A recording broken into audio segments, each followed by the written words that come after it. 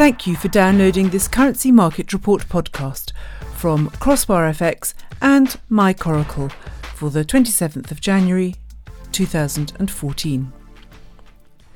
Davos is over and all the finance ministers are back to their day jobs, having all had a go at predicting what they think is on the horizon, what their plans are to deal with it, and how this time around their economic predictions are much better than before, and they really do understand what's happening and, more importantly, what is going to happen due to their excellent economic policies.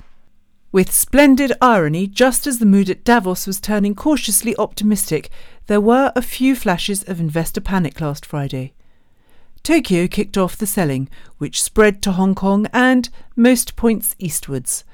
This followed reports of an accelerating exit from emerging markets, and by the end of the day the selling had spread to the UK and then on to the US.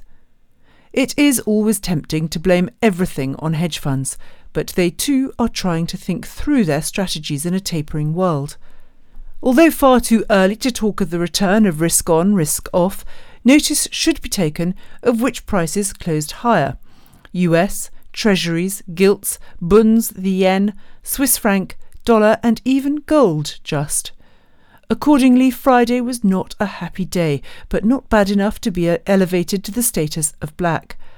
All eyes are now on the FOMC, who will announce on Wednesday if tapering of another $10 billion will occur this month. There is also new alarm over a credit crunch in China and the impact a slowdown there will have on commodity-based economies and their currencies. The IMF has raised its forecast for growth in the UK economy to 2.4% for 2014, which would make it the fastest growing economy in Europe.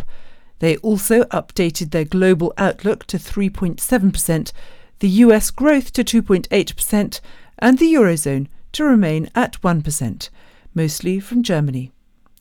The markets are also grappling with differing opinions on whether the Bank of England will begin putting up interest rates now that it looks like the 7% unemployment level will be reached in the next 6 months. Thanks for listening.